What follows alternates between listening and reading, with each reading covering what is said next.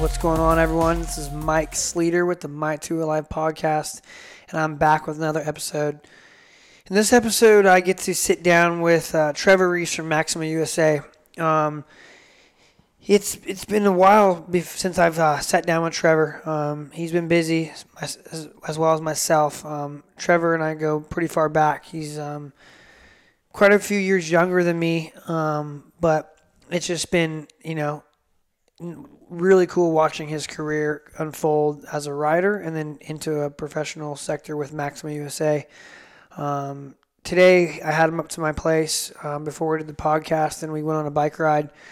And it had a good chat and just caught up. It's been a while, and we both are avid mountain bike riders and huge fans of moto. So in this episode, we talk about Trevor's career. Really, really cool career. Loretta Lynn's champion at a young age. He'll talk us and walk us through that. He grew up down in San Diego, East San Diego County, Alpine. Still down there to this day. And the racing and riding and what it was in San Diego at one time. We talk about his transition into a professional career with Maxima USA and everything in between. He's extremely knowledgeable in the sport, and it was a pleasure. It was a long one. We did take a bit of time and walk through H2 Supercross and his opinions and thoughts of racing, and had some good bench racing. So this is a 2-hour podcast roughly about Trevor Reese and our thoughts on the Houston Supercross. There's some pretty good insight if you're a parent with a young rider. There's some insight if you're a rider looking to be sponsored, what they're looking for. And if you're a rider that's questioning what you're doing at 14, 15, listening to this and want to hit the reset button, Trevor did that. So I'd like to thank everyone who's been listening. It's been a fun growing this thing. This all wouldn't be possible without my sponsors and supporters. Like I said, this thing's brought to you by MotoOnline.com. They are working with me on all of my testing platform now as I transition to Australia. Check them out, MotoOnline.com. Really, really quality news feed, social media. Guys over there, Alex Gilbert's killing it. So I suggest you check out their platform. Intense Cycles. I ride Intense Cycles. Trevor Reese rides Intense Cycles. I rode the Carbine today. He rides the Primer. Man, if you're looking for a bike, look no further than IntenseCycles.com. They have a full lineup. The Lawrence brothers ride Intense Cycles. Jet Lawrence kicked everyone's ass last night. And he rides the Sniper T. I just fit him on the Intense a couple weeks ago with Johnny O'Mara. Just the list goes on and on. Aaron Gwynn. So if you're looking to get a new Intense Cycles bike, I suggest you use Sleater_10 for 10% off at checkout. That supports them. That supports me. We all win, and you get a discount. So check them out. This podcast is also brought to you by Ride Stasic. Ryan Ragland and crew over there have brought a revolutionary bike to the market that allows kids as young as 2 years old to start twisting the throttle with 3 different modes, transfer into 16, and they have some really exciting stuff on the way. I can't wait to share that with you guys. So check out ridestasic.com for more info. Those things sell out fast, so make sure you're on that. And hey, Maxima Racing Oils. If you're not using Maxima Racing Oils, you're pretty much an idiot. Trevor works for them. Trevor Reese, the Dogger. It's a family owned and operated business down in Santee, California. Honestly, it's the best oil you could put in your bike, your car, use on your bicycle with, Pro Circuit Kawasaki, Moto Concepts, to name a few, Team Green. Slam Life, Mark Samuels uses the Maxima Racing Oils to win Baja 1500, that 1X bike. Yeah, I suggest you check them out, get them. The Maxima Pro Filter is one of my favorite pieces. Just put it in the bike, get it out, throw it away, get a new one. I love Maxima products, and I stand behind them. Maxxis tires. Man, this is a weird one here, right? I've talked about them, but it's just interesting how much knowledge people don't know about Maxxis. And Maxxis Tires is the leader in the mountain bike segment, and they are new to the moto sector, and people have not yet to try it. I suggest you get Maxxis Tires. Jeremy McGrath, myself, helped develop that new IT ST tire. It is phenomenal. Great compound selections. They go on easy, and it's just a brand that you can stand behind. They're fun. Axel Hodge is doing those huge stoppies, uses Maxxis tires. Get behind them. They're a great tire for off-road, on-road, mountain bike, truck. I just ordered my truck tires for Australia, and I can't wait to put them on. So support Maxxis tires at maxxistires.com. But enough of the sponsor reels, but I have to do it, guys. These people support me to continue to do what I do. And I hope you enjoy this podcast with Maximo Racing's Trevor Reese.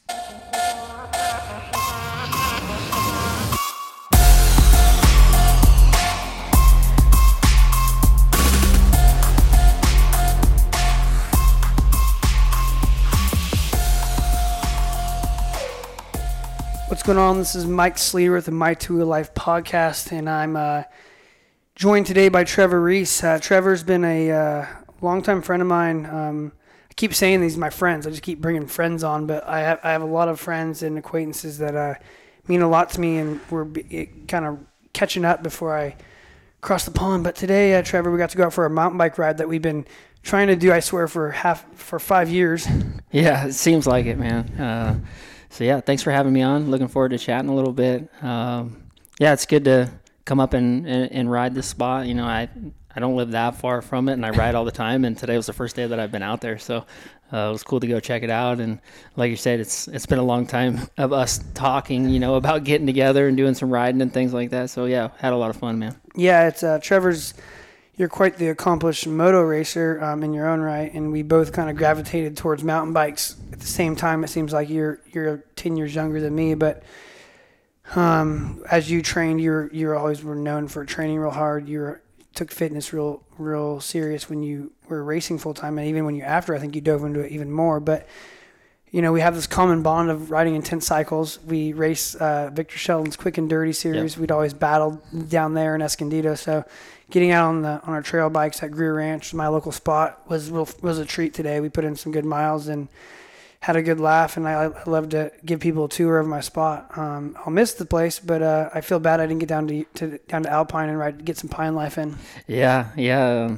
We got a few good ones down my way, and that's why it's hard to make the drive up here, you know, because it's like, oh, I got 3 or 4 good spots right here that we all actively dig on and ride quite a bit. So yeah, I don't get up here too much, but the trails down my way have been really good. You know, I think we're seeing kind of what you're seeing up here. You know, a lot of people coming out and riding, and people that haven't been there before, just with what's going on, more people wanting to get outside and ride. So it's been busy, but everything's held up pretty good, and the weather's been good. So you can't ask for much more right now. Yeah, I mean, I text you. I'm like, oh shit, I don't know if I told him what bike to ride, because you're like myself, you have a quiver of bikes. Yeah. You know, you have an XC bike, a trail bike, a road bike, and obviously we weren't riding road today, but I'm like, if he brings his XC bike up and we're riding Greer, I'll have to do a different route than what would the typical lay of land would be like. No, I know where I'm riding. I brought my primer, and I'm like, fuck, he's got the bike of choice. Like, the carbine's a little overgunned for Greer, and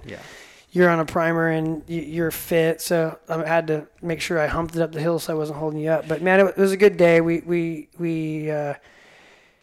share the love for two wheels, that's for sure. And we'll kind of kick that off and give me a little insight of, I remember first seeing you down at Barona Oaks, CMMC days, like when it was still the club, seeing your young when your mom and dad were young, and I was probably 13, 14, and you were a ripper, like on 50s, 65s. Kind of walk me through a quick snapshot of your early amateur career. Yeah, I mean, I got started on a bicycle like most people do, you know. I remember, I have a plaque being the youngest active member at the time. I was 2 years old riding the local BMX track, you know. So my dad would chase me around, make sure I didn't tip over, you know. So I've been on two wheels, you know, since I could walk, basically. Was that Cactus Park? Yeah, Cactus Park. In Lakeside. Yep. And that's for people that don't know, that's East San Diego area, about 35 minutes from, say, Mission Bay, La Jolla. Yep. Yeah. Just go ahead. Inland a bit. No. So, I mean, the progression from that is going to a dirt bike, you know. And my dad, growing up, he rode and raced three-wheelers and did all that, you know. So he had been around it, and when I was born, I was like, well, he's going to get a bicycle, and then he's going to get a dirt bike, and then, things kind of spiraled from there. So Yeah, I got a dirt bike. I think it was my probably 5th birthday. Little Suzuki JR50 was the first bike that I had, and then started riding in the backyard and having some fun, getting a little bit better. And then I remember it was one Christmas, maybe a couple years after that. He had got me a Lem 50 at the time, so like go out in the garage, the new bike, the whole deal. So started riding that, then went to Cobras. And Cobras were a huge deal when I was coming up as an amateur. And yeah, just started racing everywhere local. Like I was a Barona Oaks kid that was right in my backyard, so we were there. I swear every weekend. Every other weekend. Or every other weekend. Yeah, it was, and the rotating Barona schedule. Oaks was a non-profit, so they say, right? So they say. But they accumulate all the money. For people that don't know the heritage of Barona, we were on the latter end of the curve, like as it was kind of probably the not the best years of Barona, but we still got the taste of it. As a nonprofit, they would take all the money, obviously run the races, run the facility. The dads would volunteer, the uncles, whoever, parents, and they'd run the races. And end of the year, they had the mini nationals, they'd buy prizes from. They just basically raid Costco, and the grand prize for a lot of years was like a scooter. Yeah. And then it kind of dwindled. Then it was something else. So, yeah, talk about your role, like your ride through Barona, and then that next step, whether it was World Mini or Mammoth, and kind of go through those years. Yeah, I mean, Mini Nationals was huge when I was a kid. That was like, they draw a lot of people from even out of state, you know what I mean? And I always remember, and I can laugh about it now talking with my dad, but, you'd go to the prize line, and they'd have like, air compressors and toolboxes and nice stuff, and the dads are like, get the toolbox, get the toolbox. And the kid goes in there and grabs the Nerf gun. You know what I mean? Like, right. And the stock classes was the premier class, right? And then the mod class went after all the stock classes, right? Yeah. And so we would always joke about that, as I've gotten older and thinking back, but like, the dads are like, get the tools, and the kids grab, like I said, the Nerf gun and or things the water like that. slide. So, yeah. But man, Barona was, special time. Yeah, absolutely. And, it was, there was a good group of really fast kids that I grew up with racing there. You had, I ran around with Michael Hall, was a kid that I spent a lot of time with when I was young. Yes. And Clayton Murillo was another guy that was super fast in amateurs. Justin Morgan was super fast. So we all we used to go at it up there, but we're all buddies, like we'd go practice and then we'd all jump in some dad's truck and go stay the night at someone's house. And so we had a good thing going for a long time. It was a lot of fun. And then who were some guys that you looked up to down in that area? I have a few guys older than me that I did. Who were some of the influencers that you saw when you're growing up, like in that 619 Barona hood? Probably the biggest one was Lano. It was Billy I had a Lanovich. feeling. It gives me goosebumps, man. Oh yeah, one of the most naturally talented guys you could watch ride a bike. You know what I mean? And a good person. And was an awesome guy. He's not dead. He's right. We're talking past tense, but his racing career is no longer. But yes. Yeah. So Billy was always somebody that I'd looked up to and enjoyed, watching ride, and always thought was like the guy, and I spent some time with him when I was growing up riding and things like that. And another guy too was Jesse Casillas, super fast, so smooth, really good rider. And then, I spent a good bit of time in kind of that Homul area too with him and Cass Swift and some other guys, and we all used to go ride out in the hills out there. Yeah. And so I got to know Jesse fairly well and his family and stuff. My dad would drop me off on his way to work, and Jesse would take me out to the hills and torture me out there, on turn tracks back there in Homul. So those are probably two guys that I really remember that stood out. That you like kind of followed their, and your parents probably like, hey, go ride with them, follow them. Yeah, they're just good guys to look up to, So did you feel like from the 619 area where you grew up, and then, I was more North County, so I rode like Barona and then Paris and up here. It was crazy how the rivalry between the San Diego tracks and then like the Inland Empire, like Paris and Star West, it was pretty deep. Yeah, and that was still going on. That went on when I was growing up too. So we'd have guys come down for mini nationals, let's say, and then we were coming up this way doing dealer series, the Yamaha dealer series stuff and GFIs, and then racing at night at Star West and stuff like that. So. Did you guys, your family, make a big push to Loretta's World Mini? And if you did, what age did you start going to those? So it was the first year I went to Loretta's was 99. So I was 8 at the time. So I was racing the 7 to 9 50cc class. And that was the first year that we probably, from what I remember, we started going to some of the bigger races. So your World Mini, we went to I remember going to Branson one year, That's right. Missouri. Yep. We started doing the Texas rounds too, going to How did you do during those races?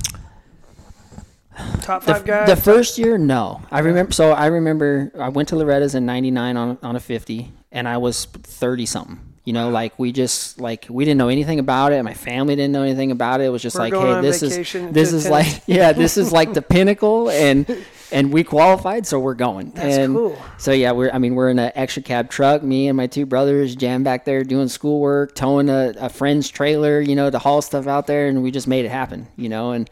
So the next year, 2000, I went back, and I was the older in that age group now. So I'm 9, and I ended up. That's the year that I won Loretta's. So within 1 year, I went from being a 30-place guy to winning Loretta's, and I quickly become a guy. Yeah, and so I went 1-1-1. I won all 3 motos. I led every lap of all 3 motos, and at the time, it was a record that was talked about or whatever. There's all these great guys that have obviously come through Loretta's with way more titles than I had, but I led every single lap of all 3 motos. So. That's something you can hang your hat on, man. Yeah, so that was it was cool, and I remember my grandpa came out for the trip, and I just all I remember is coming off on the 3rd moto, and I didn't really know what it was at the time. I was just hey, I won. Ignorance was bliss probably in that circumstance. and it was just awesome. I'm stoked. My grandpa's here. My parents are pumped. And that's what I remember about it. So. Did you get some factory scouting? Did it start going down? Is that what happens when you're 9? I don't remember a lot of it, and I'm sure, my dad was, he did a really good job in just being a normal parent when it comes to racing, right? He wasn't a super aggressive person or out there burning bridges or in people's face that my kids, the next great thing. We just kind of did our thing, and that's cool. We were fortunate to meet awesome people along the way, and got to work with those people, and when I fast forward to when I started riding and racing again, I was able to fall back on some of those relationships, which was awesome. So we had they did some cool ads that Cobra did, specifically after winning that, and then we got help on going to 65s, and when the KTM 65 first came out, when that bike first came over here, I got to test that bike with Osborne. It was me and him, and all the technicians from Austria came out. And Raglan actually set that up at the time, so we got to know him through, just mutual friends and stuff like that. So it was really cool. The 619 has produced a lot of industry leaders and talent. Yeah. Oh yeah, there's so many fast guys that came out of there. So I guess it to answer your question, it did get some more exposure to myself, and I got some support. Opened up to some cool opportunities, and I got to do some super cool stuff. That KTM experience was something that I'll never forget. That's it was really cool. We're riding I'm a 10, 11, 12-year-old kid, and I'm riding a bike that no one's seen yet at tracks that aren't open with KTM haulers pulling in and unloading the thing and working on it. So it was the dream experience. It was that factory feel at a young age, which was something I'll never forget. So it's really cool that you can remember that. I remember doing 50 testing with Sean Cantrell and Jet Reynolds, right? Doing stuff for KTM. So it's cool to know that I never got to do that stuff. I did a dealer convention with Brock Glover on a PW, kind of dating myself, but I do remember a little bit of it. So that's neat that you can reflect on that and understand. And it's probably because your parents let you understand that this isn't normal. Right. And I think that's something your parents can hang their hat on, and hey, this is something we've invested in and you've earned, and take this in. So that's really cool that you can take away from that. Yeah. And I've been super fortunate with my family and our relationship and everything like that where we are today. I mean, we see so often now in this sport that we all love so much that things happen and relationships are, don't always last, Yeah, it is tough. So I think the biggest benefit, not only from meeting the people that I know now and the relationships and things like that, is that, I mean, we were just a tight family, and we stayed tight, fortunately. Like, that's what we did for vacation. We loaded up and we went racing. My parents sacrificed everything to take us racing, and my middle brother was into it for a good bit, just liked riding. Wasn't super competitive, but was a good rider. Yep. And my younger brother just wanted to come and play in the dirt and drag his dog around on the leash and have fun, Yeah. And so that's what we did. And so when I think back on the amateur days, I mean, it's made me who I am today. I wouldn't change any of that. And now, my family and my brother, I mean, we talk every day, everybody's close. That's we all awesome, we all still live together. You know what I mean? And we get along. So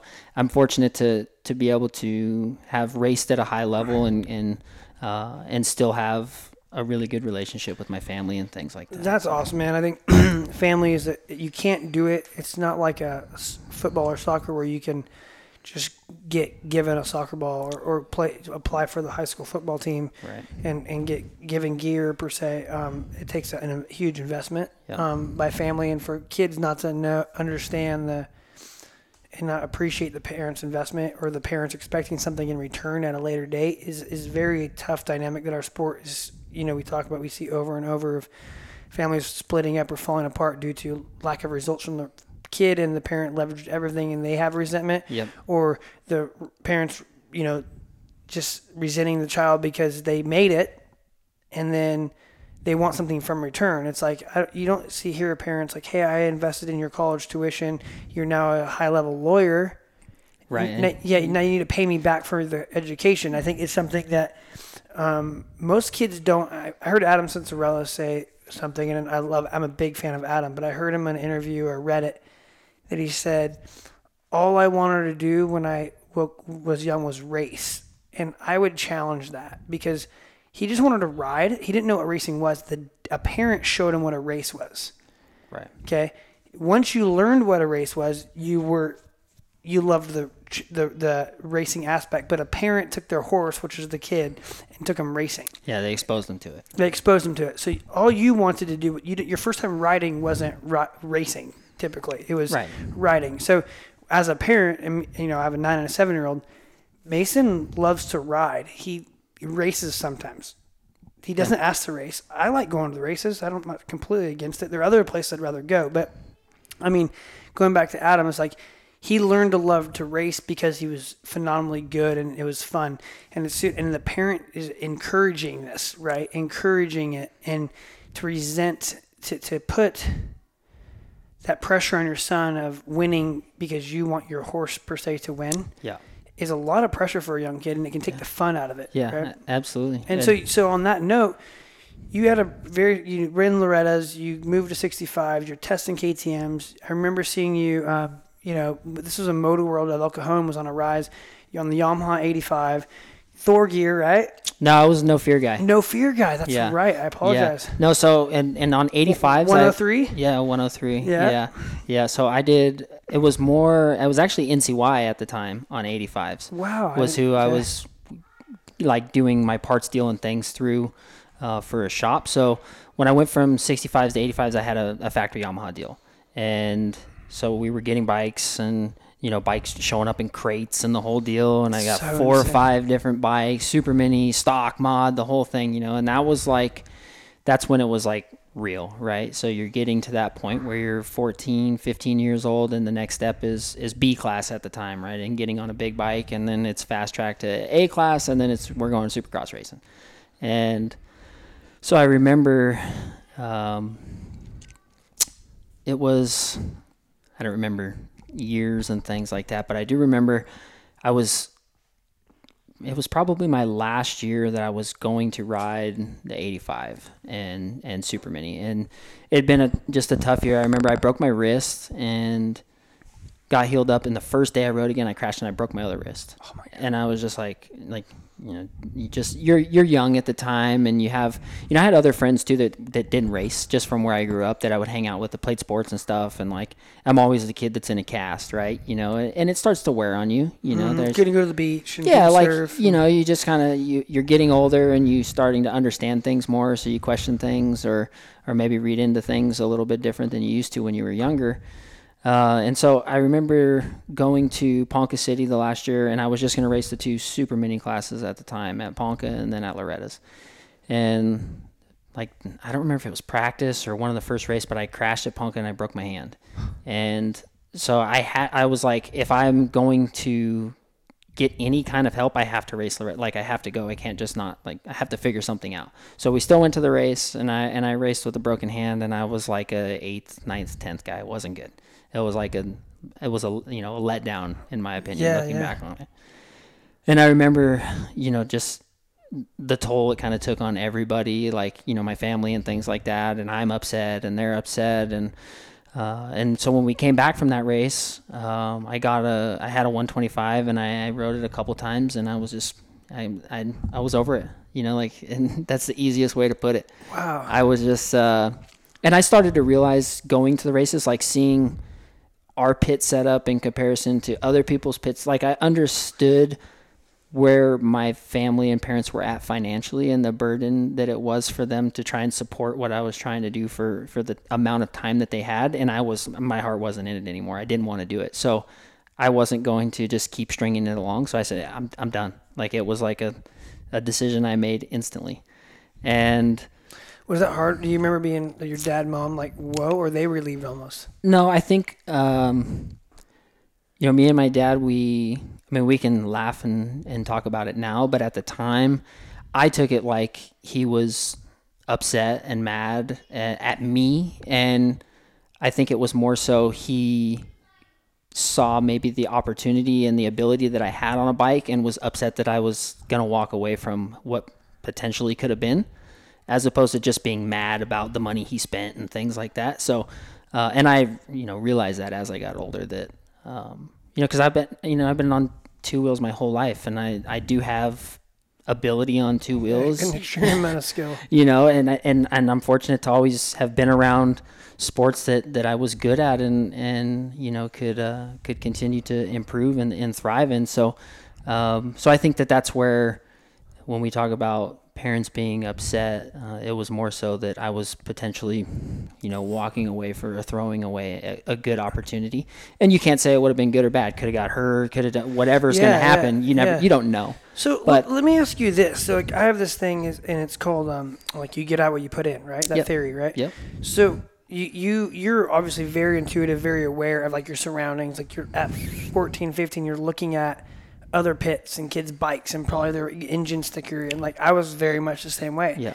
I think, like, you talk about Lano, one of my best friends, best man at my wedding, he didn't even know about that shit. Yeah. Ignorance was bliss to him. Like, being engaged in the process can almost hurt you too much, right? Yeah. Kieran Nairn, a young ripper, he made it to like the same level you made it, and was like, I'm done, because he needed the kit stuff, needed this, and it's like, if you really, I don't know if you need it or not, but if you're going to the line feeling you're already defeated over it, it's not doing that, and it's because you're intelligent, because you really do know, like, if we're apples to apples, that stuff's better. Yeah. Where Billy would will himself, like his dad used wood screws holding down his front number plate into his fender, right? Like, he didn't care. He just like, you stinking kid, you just gotta ride it. Yeah, like, that's what his dad would say, and he would ride it. But I always noticed, I remember, Schmokes were a good family friend of yours, and your bikes were always so sick looking. Like, Schmokes own custom decal. Your dad had your bikes. They weren't flashy. They just were so clean, pre-printed numbers. Like, I don't know why. I just always remember, like, seeing your bikes like that. And, then you kind of vapored, like you said, like you just went away, and I was turning pro about right around then, and I was at El Cajon watching you coming through, going to El Cajon motocross track and Verona, and then, our crew was aware of the young Groms coming up because everyone was pretty tight, and then you weren't there no more. So then all of a sudden you're coming back. Yeah. So when did you make your return, and what led to that decision? Yeah, so like my mentality changed a lot when I decided to come back racing. So like those last couple years that I was doing it, like I rode a lot, but it wasn't like I didn't have a trainer, and I didn't, you're seeing these kids now that are 12, 13, 14 years old that are going to the gym and have coaches, like I didn't have that stuff. We just rode a lot. That's what we did. And then, you know, like what you're talking about with my bikes and things like that. You know, I always had really good equipment. My dad, that was a priority for my dad, and we didn't do anything flashy. He was able to kind of understand what was important to go out and compete, and that's having a good, reliable motor and reliable parts, and everything else is just not to be worried about. Dude, you know? I remember like Yeah. they were like how I would do my bike or my kid's bike. And was such a good mechanic, still is a good Yeah, that's mechanic. so like rad. like you know, he hasn't worked on a 4-stroke in, you know, 5, 6, 7 years, but he'll tear that thing right down. You know what I mean? Like he's just Sick. mechanically he's very skilled. So That's cool. I always had really good equipment, reliable equipment. But so, you know, I went away from racing like completely. Like I said, I was done. And then, you know, talking about my dad a little bit again, it's like you don't realize until you get older, but, you know, he was the guy that was communicating with the guys at Yamaha and the guys at No Fear and Spy and all these sponsors that I had that I now have to tell them, like, oh, he's not riding anymore. Like, you know, so there was a lot of things that, you know, I'm sure he had to deal with that weren't very pleasant, that I understand more as I've, you know, gotten older.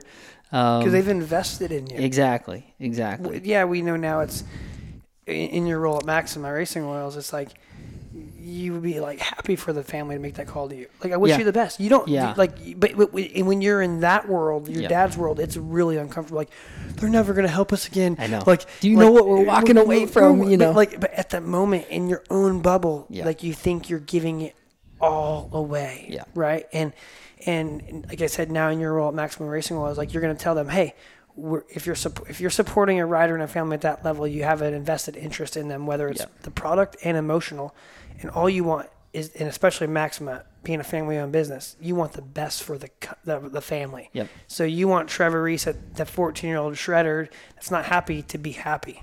Right, and that's 100% correct. But so your dad's making these tough calls and decisions, and what do you do for, how long do you take the break, and what do you do in that interim time as a young man? yeah, so I wouldn't say it was like 15, 16, like right Yeah. before I got my driver's license. And so I had done, like, you know, I did the homeschool thing through junior high, and just because we were traveling and chasing, you know, it's just what you did.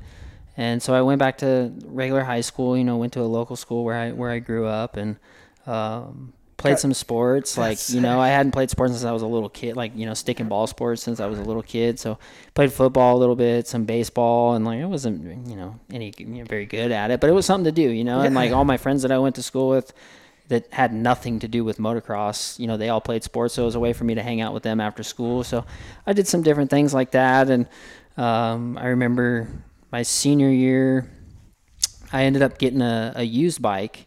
Just a Cowie, like, bought it from, like, you know, the auction. Like, someone, I think RP Racing actually had the bike. They got it from the auction. Ended up getting the bike from them and just started riding a little bit for fun. Like, old gear, old everything. And, like, I remember going to Verona and riding and, like, having fun. And I'd go ride at the desert. And then, but it wasn't consistent. You know, it was, like, hit and miss. And, like, yeah, I had fun. And then, yeah, whatever, you know. And so I started working, too. I would work summers doing there was a gym in Alpine where my mom worked, and there was guys that did detailing outside the gym, so they had like a tent set up, and so they'd put me to work during summer. So she'd drive me down there and I'd work there, and then they started getting a couple trucks and doing mobile detailing. And so when I got out of high school, I was doing that full time. So I had like my own truck, my own rig, and just would drive around and hustle and make money washing cars. And we ended up getting a deal through Mothers, like the wax and polish company, for all the Barrett Jackson car shows. So like I'm like 18, 19 years old, and Mothers is flying me and 3 other guys to all the shows to detail cars at the shows. And that's a big deal. Yeah. So I'm like, see, you know, my parents like, what is happening? You know, like, we need to talk to somebody. Like, where are you going? You know, like sick. my own hotel, like the whole, you know, like. I had no idea. That's so rad. I got like fast tracked into traveling a little bit for a company when I was young, which was obviously super beneficial for what I do now. Yeah. So I did that, and then it was probably like 19, and I was surfing, and I had tore one of my knees up super bad when I was a kid. I tore my ACL, my meniscus, everything when I was like 11. And so I hadn't had it fixed, and I was surfing with some friends and went to stand up and just folded the thing under myself, and like I'm like, oh, it was done.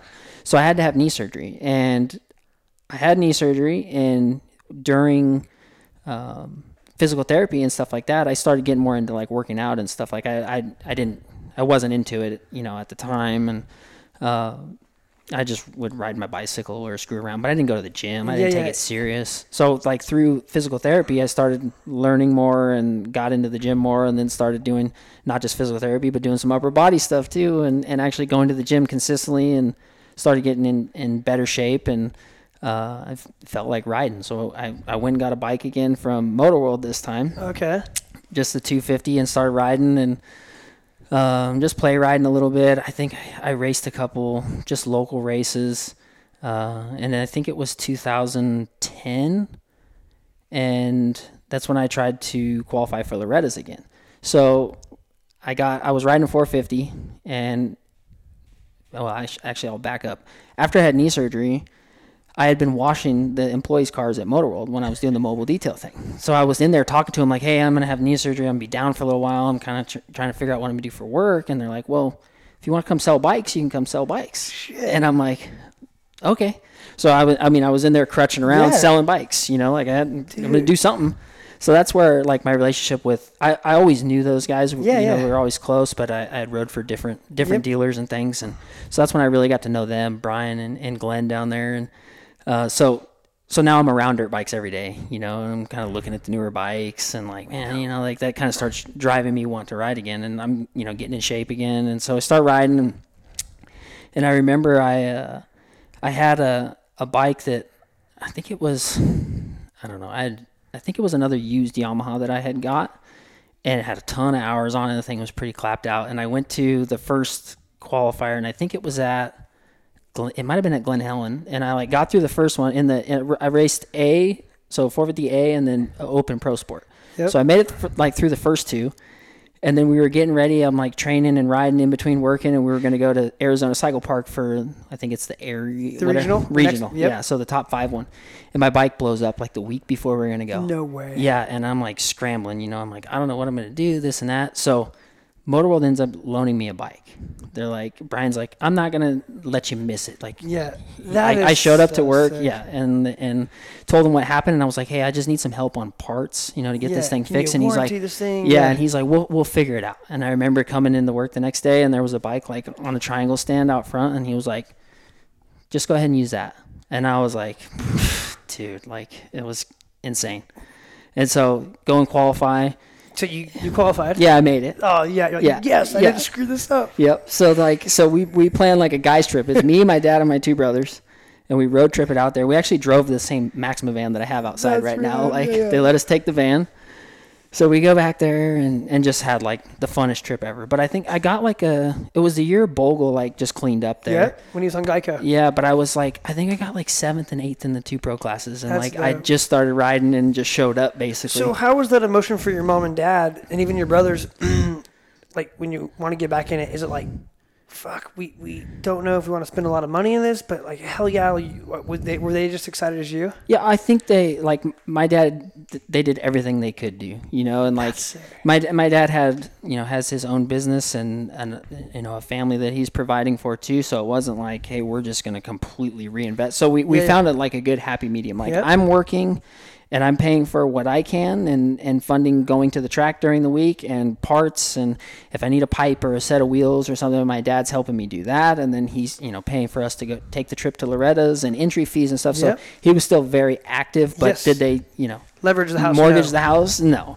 So, which I wouldn't have wanted them to. Yeah. So you guys found that common ground of investment. Exactly. Like you were investing, you were actually getting more. I mean, everyone involved in your program was getting more out of what they put in because your talent and drive, like the in number result. Yeah, but you're racing Bogle, who is full-time Raider training facility, and he's earned it. And of course, Geico, and then you're running within 2 seconds of him. Meanwhile, you're washing cars, selling dirt bikes, and your dad's running a business, and you guys are having arguably more fun on the way down there. Yeah.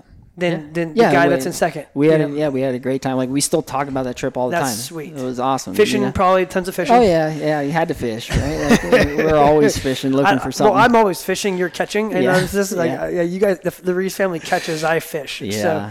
So, that's rad. So then, dude, Then I see Supercross like ramps. Yeah. So you get through Loretta's. Yeah, so I raced Loretta's, and then there was like kind of like I don't know. It took me another year and 2 years almost to get to Supercross, and so I raced a couple nationals. Like I just jumped into a couple nationals. Then I was just chasing money races. So there was like the pro-ams at the time where you could get your pro points, Yep. and they would get a lot of riders, and it Yep. would be like Comp Edge, Arizona Cycle Park, Kauai, like. And so I just started. I was working, and I would race those, and like you know, you show up and you win and make a few $1,000 on the weekend. Sick. And so I got my points, and then I raced a couple nationals in 2012, and I remember I went to Elsinore.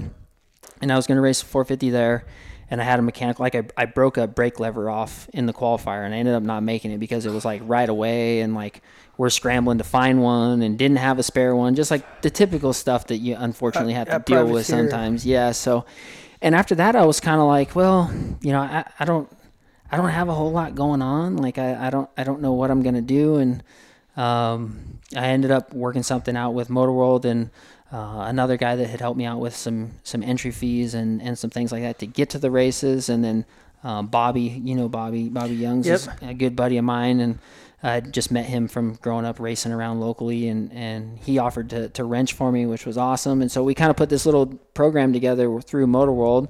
So they gave me 2 bikes to use, and we got some bikes built, and obviously Maxima was a big part of Yeah. it. And so 13 was the first year that I raced Supercross, and I made the main at the second round. So I just insane. showed up and then like went to Phoenix, and it's like, you know, it's Roxon, it's Eli, it's Dov, like guys that are just, you know, Still established. yeah, exactly. You know, and so I made the main at the second round.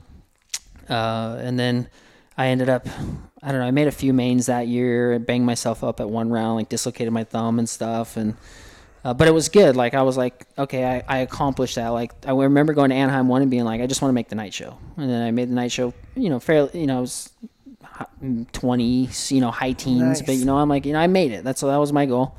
And then to be in the main was super cool, just to line up with those guys and be a part of that was like, you know, like, well, that's what I wanted to accomplish. Yeah, So yeah. I'd done that. And so I raced the couple local outdoors that year, the ones that was like Glen Helen and Hangtown, I We think. pitted next to each other. Yeah, I moonlighted, came back, and I Yeah. remember we came back and we raced each other. Did you? I think I raced lights. You raced lights. That's Yeah. right. You're in a Yamaha. Yeah. In the same Maxima van. Yeah, in the same Maxima van. Yeah, I think yeah. it was me and my buddy Diorio Yeah. that we were there, and I hurt my knee, my ankles. I was just doing 2 classes, I think, at the time. And Yeah. anyhow, yeah, that Ugh. I remember seeing you. That was with your dad. Yeah. That's what was cool. Your dad was your mechanic. Yeah. And like I was kind of like, this is cool. Like simple. Yeah, well, that's like we just kept it very simple. Like That's rad. we weren't caught up in any of the things that you see so many people caught Yep. up with, you know. So, and then so after it was 2014, I remember. No, it was the end of 13. I raced Monster Cup on a 450. We came home from there, and I was just riding Paula, just riding outdoors, and I ended up pushing the front end like in this super high speed turn, and the bike the front end went over the berm, the bike stopped, and I went forward, and I tore my other ACL. And I just remember hearing the thing pop, you know, and I'm like, oh my gosh, you know, like I knew I did it right away. Yep. So I missed Supercross in 14. So I pretty much sat everything out that year. I mean, I got back riding and then chased some money races, and then did some nationals at the end of that year because I was healthy then, and then kind of just started rebuilding for 15. And I ended up getting approached to do this deal from some guys locally, and it was like a Suzuki deal, and it turned into a disaster, just a difference of opinions and things. And so it was like, you know, a month before the season was supposed to start, and I had got burned on some money on some deals I had signed, and I had nothing, you know, like I was fit. I'd been riding. Like I remember following you. I still follow you, but I remember watching your social platform and seeing your gym stuff, your rehab. Yeah. You were shredded. Yeah. Like you were like on a mission. You were doing your rehab for your knee. Yeah, because like I started realizing the things that I could control the older I got, and it's like, well, I need to be fit, and that's something that I can control, and my bike, I need to have whatever equipment's available to me. It needs to be a certain standard. Exactly. I need to make it the best of it. And so those are things that I started focusing on, and really understanding the bike and how to test and how to improve, the bike, and learning Supercross. I mean, from where I started on a suspension setting to where where I ended, it's like you'd bolt the stuff on and think it was broke at the time, when I was getting towards the end of racing, because it was so stiff. So you start to learn, so much. But so I go back to Motor World and say, hey, like I've improved a lot. Like, Help. I think, yeah. And I'm like, Help. can we do it again? Yeah. And they're like, no problem. So I was so lucky to have good people like that would help me out. So same thing. They gave me a couple bikes. JGR did my motors, and that was a relationship through Maxima, because they were sponsored by Pro Filter at the time. Wow. So Danny was supporting them with filters, and they were building my motor. So that was like a huge step up for me. Like, I'm talking to J-Bone and Bundy at the time, who was building them, like working with these guys overnight and stuff, trying different stuff. Like, so I started getting some pretty good what was equipment. to me, really good equipment. And 15 was a good year. I think I only missed maybe one main event, won some LCQs. Like, I was a main event guy every weekend. That's impressive. Yeah. So, and that was like finally like, okay, like I'm racing these guys now. Like, I'm not just here, right? You're not part of the show. And that was never my goal. Like, I told myself, like, I'm getting back into it.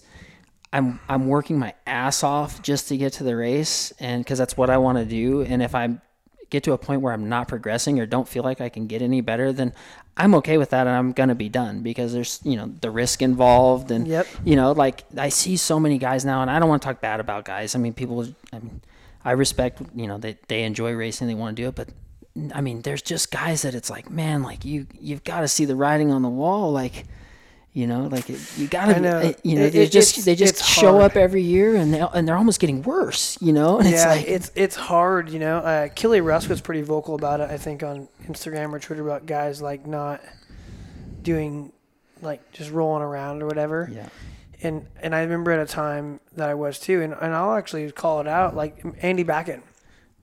He was like the younger guy of our crew, like Morris, Logan Darien. We had like a pretty dynamic crew of guys that trained really hard. And he had an injury or something, I think, and he just stopped like progressing, but his dad still was doing it.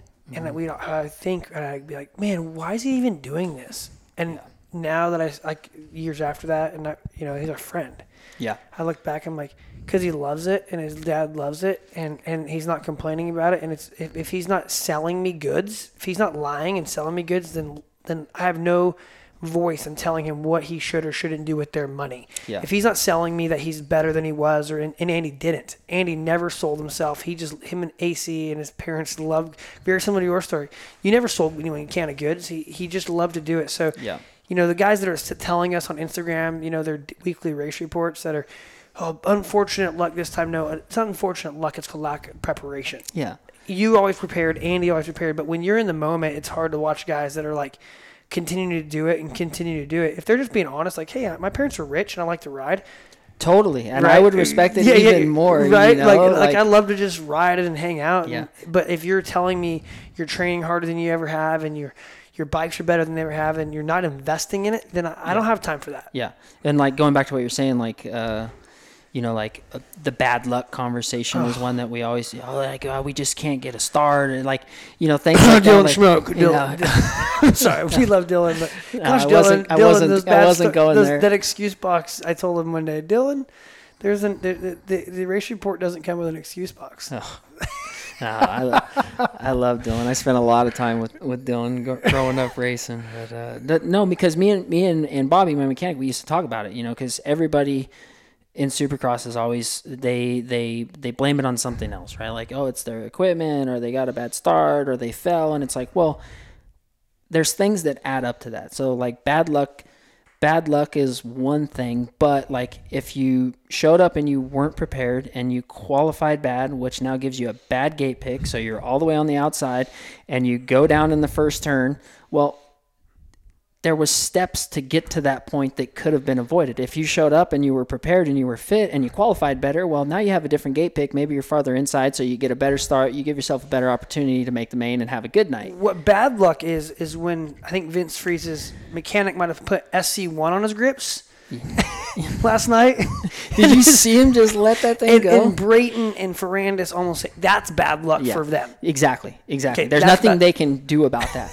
But you can control being slow. Yes. Or not, but yes. So yeah. So just touching, because I'm just like you need to take a step back, and that's something that I realized when I came back to the sport. Like I just had a different outlook on it. I have a different, even now, like when I occasionally ride and things, like I see things different. I understand the track differently in a better way, probably. Like there's just, it just comes with slower, experience. it's probably obviously slower in your eyes as far as like the process. Yeah You're taking it in more, like you said before. You don't like to ride as much as you used to because you want your bike set up for you.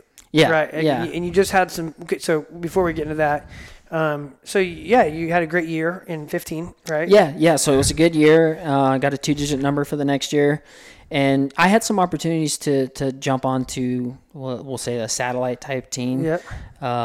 And they just didn't make sense for me. So like I said, I was fortunate to start getting aligned with good people, and my equipment was improving, and I had a good thing going on. It was still hard to do financially, obviously, but I felt like I could do better on my bike and my equipment. And so some of these deals were like, hey, we want you on the team, but we just have a race bike for you, so you need to bring your practice bike and ride that. So there was all Smoke and mirrors. There was all these weird things, and I'm like, I was never like, oh, I just want to be in a semi just to say I'm in a semi. Like, I'm not here to look cool. Like, we show up in a beater van and throw an easy up, and like I'm in the main event. Like, that's what I'm here to do. I'm here to race.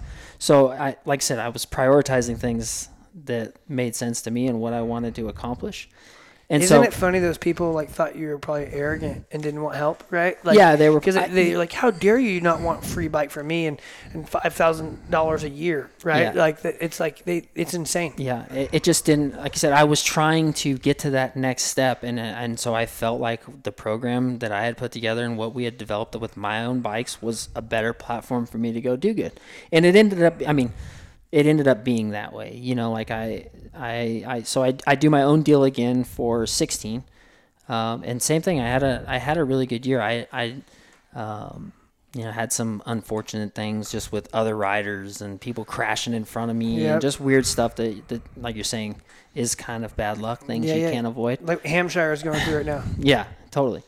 And so, after 16, I was going to ride I had got to the point where I kind of needed to do something if I was going to keep going. Like I was doing all kinds of things to make money. Like I was doing meal prep service, like before it was even a thing. Like I would set up like the white fold out tables in my kitchen. Entrepreneur. Yeah. And had fortunately, like through my mom's clients at the gym, like they all wanted meals, and like I would cook all my own food. So I was decent at it. And I like made a menu like in Excel and was like, hey, here's what I can make. That's you. Insane. And like every Monday I'd make like too many meals, like let's say 100 to 200 meals at $8 a piece, and that was my money to go ride the rest of the week. Supercross is $65 a day. I live in East County. I got to drive an hour and a half one way. Like it was, when I think back on it, it was pretty gnarly, like what the day-to-day was like for me, and I've talked about it a little bit before, like in understanding what's important. And for me, it was like, well, I don't have time to go ride, and then I come home, and then I get to go to the gym, and then I get to go see my trainer who's going to massage me and go to cryotherapy. Like it just wasn't realistic for me. That's a different language. Yeah, so when I went to the track, I did laps. Like there's not a person you could ask today that saw me at the track that would tell you that I didn't put the time in at the track. Like when I was at the track, I took full advantage of my days at the track. So that's what, like when I'm talking with people now or like younger kids, is it's like you have to understand what's important. Like you can be the fittest guy on the bicycle, but you ain't racing a bicycle. You're racing your dirt bike. So you need to prioritize your time to getting better on your dirt bike, and that comes with riding your dirt bike. You don't get cash payouts for your Strava KOMs. Right. Right. I wish. Yeah. But so the end of 16, I ended up signing a deal with Ryan Clark, and he had started what's Team Solitaire. Yep. Yeah, he ran a team back that when he was racing, and they had reached out to me, and we had gone back and forth, and I went out to Phoenix and rode the bike, and what I liked about Ryan is that he understood what was important too. Like, Yeah, he was good, man. yeah, so like he knew that, okay, yeah, we have a semi and we need to have a presence and things, but I'm going to spend money on the motor and the suspension. And that's what kind of drew me to that, was like, okay, he gets it. Like, I don't need a banner of my picture, hung up in front of the semi and all this other stuff that you see, which I mean, maybe it's in contracts and they're required to do it, but I mean, we're spending $5,000 in POP stuff. Like, let's put that into the bike, And so those were things that he recognized. And so, we didn't get too far along before I unfortunately got hurt. But I think it would have been a good situation. And me and Ryan are still super close now. We sponsor his team. That's really cool. So Ryan was he's a good guy. That was a good experience for you. Yeah, That's good. yeah. So like, I think I was bummed that we didn't actually get to go racing.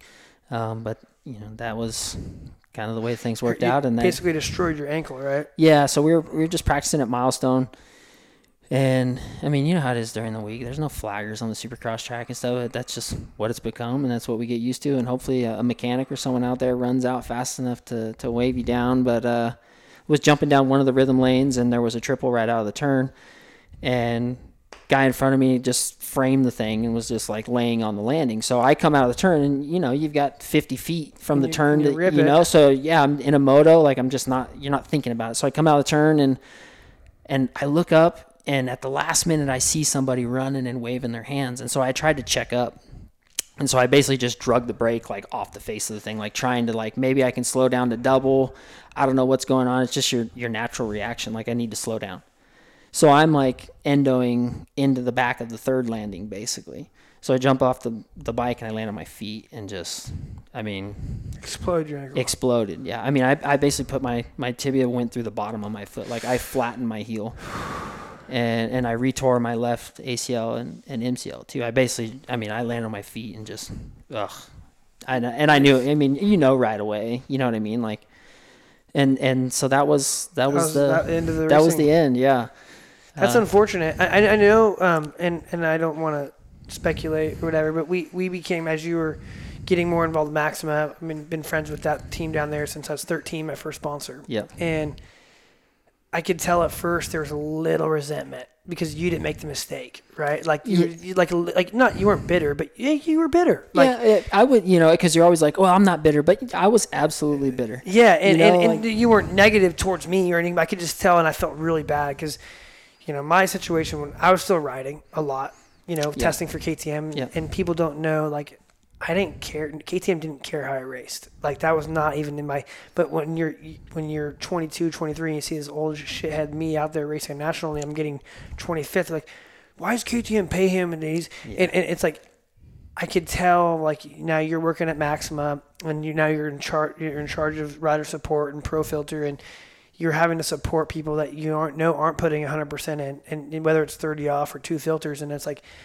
we were having good candid conversations, and I could just feel like I felt so bad for you. Like, dude, he didn't get his story wasn't written the way he wanted at that moment. Like, we're on page 100 of Trevor's story, and it's a dark couple chapters. Yeah. Right. And it was, I think that now was probably, I have to look at it as a positive. I never thought when I was getting back into racing, my mentality wasn't like, well, I'm going to be a champion and I'm going to retire from racing and never work again. I knew at some point I was going to have to get a job, whether that was sooner or later. So I look at it as a positive now because I'm in a great position where I'm at with Maxima. Yep. So it kind of fast tracked me to that. Yeah, it forced you into making a decision. Exactly. A life changing moment had to make you pivot. Yep. We talked about today on bicycles, pivoting. Yeah. You could have sat in the mud puddle or on the back of that landing. Yeah. Or you could have sat there in your head and just, woe is me, got addicted to pills. Yep. You could have gone a bunch of different avenues, right? You could have gone back to washing cars. Yep.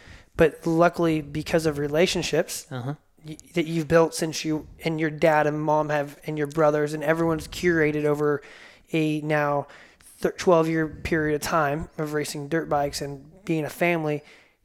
Danny Massey, the president and CEO of Maxima, is like, Trevor kind of literally grabs you by the back of the head and goes, "You're coming to work for me." Yeah. Right? Yeah, and that's kind of how it had went down. We had like talked, like while I was still racing, because I would go check in with those guys and visit those guys and come pick the van up to take it to a race and stuff. So, and I'm emotionally attached to Maxima. Like we talk about, it's a family. Like I've been around Maxima since I was 7 years old. Like I met Dick Lachine, the original owner, Ronnie's dad. He lived in Pine Valley, just up the street from me.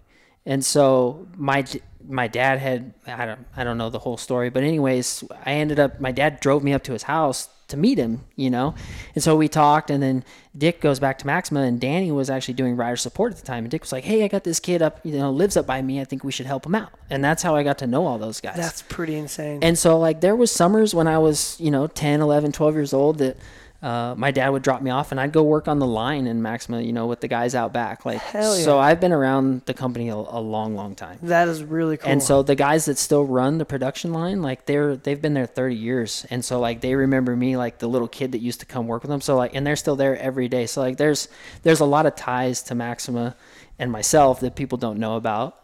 So you are family there. Yeah, like I said, so I've always been around the brand. I believe in the brand. Obviously, that's the only brand I've used since I was 7 years old. So it's easy for me to work there and sell product and be proud about the products that we make. That's really cool. So we reconnect. I was a longtime KTM guy and would sneak my Maxima stuff in, and then we start talking business. And to see your growth, we talked about it a little bit today, riding bikes in between, just having a blast, ripping down some trails, about like pivoting and professionally and understanding. And I asked you if like, hey, how much did Danny mentor you? That the new owner and CEO, and and Danny's a great guy, and he came from like, it's on the bottom there almost. Yeah, as well, right? He was his the same sister kind was of the role. receptionist. Yeah, and she still works. She still works there too. Yeah. So Teresa, Tim, everybody. Yeah. So it's like, it's such a family oriented business, and you're like, you told me that I just soaked it in. It wasn't really a directed model. There wasn't a model, but it was like they saw something in you. Yeah. So like going back to talking about pivoting, like I literally went from in December of 2016 to signing a deal with that team and having some good contingency lined up with a gear deal, and like the ability to actually go make a little bit of money and not have to work. To be a pro racer. Right. Like a program that I can actually hopefully excel at, because I now have some more tools and more time to actually work on my craft. You can get some cryotherapy after you're done. Right. Instead of having to race on Saturday and drive all night and sell bikes by Monday morning, so, but literally I think it happened December, I don't know. I think I had surgery like December 20th to fix my heel, and then and ended up having surgery later to fix my knee too. But I want to say December 20th I had surgery, and by February, I want to say it was like the middle of February, I was at a desk at work. Like it's a lot tougher than people think. It was. I mean, I was going to work in a wheelchair, but I didn't know any better. I'm not the person that sits around. Like, you have a couple days where you're really upset and you feel sorry for yourself and stuff, but I would get over it. I got to figure something out. That's what I always did. That's what I always did. I never had idle time. I was always working. I was always figuring something out, a way to make something happen, whatever it might be. I mean, I'd go dig a ditch on the weekend to make a few, like, it didn't matter. I'm going to figure it out. And so Danny called me actually and was like, hey, I don't know what your plans are. And I know you're probably got a million things going through your head right now, but I've talked about hiring you before, and I have a position open, if you're interested. He's like, I have no idea what you know, computer-wise, business-wise, whatever, but I've seen you work at racing, and I've known you a long time, and I know you have the mentality to figure it out and make it happen, and the other stuff will come. So he's like, I'll come pick you up, we'll go have coffee. So I'm like, okay. So he comes and picks me up, and like I said, I couldn't even walk. Like, I sat in a wheelchair for 110 days total, basically, from having surgery on both legs, which is humbling, very humbling. So we go have coffee, and, fast forward, I end up taking the job. And so I went from being hired for Pro Filter at the time, and then have now moved up to brand manager for our power sports segment. So I'm doing Maxima and then also still doing Pro Filter. So it's been cool though, because I've got to learn so much more than just being, like a rider support guy or somebody that maybe doesn't get to see the business side of it. They're just on the front end and taking care of athletes, right? So I've been fortunate to see everything from sourcing a product, the full scale from start to finish. Exactly. Whether it's, something, there's a million things that go into a successful business, but I've been lucky to see all sides of it.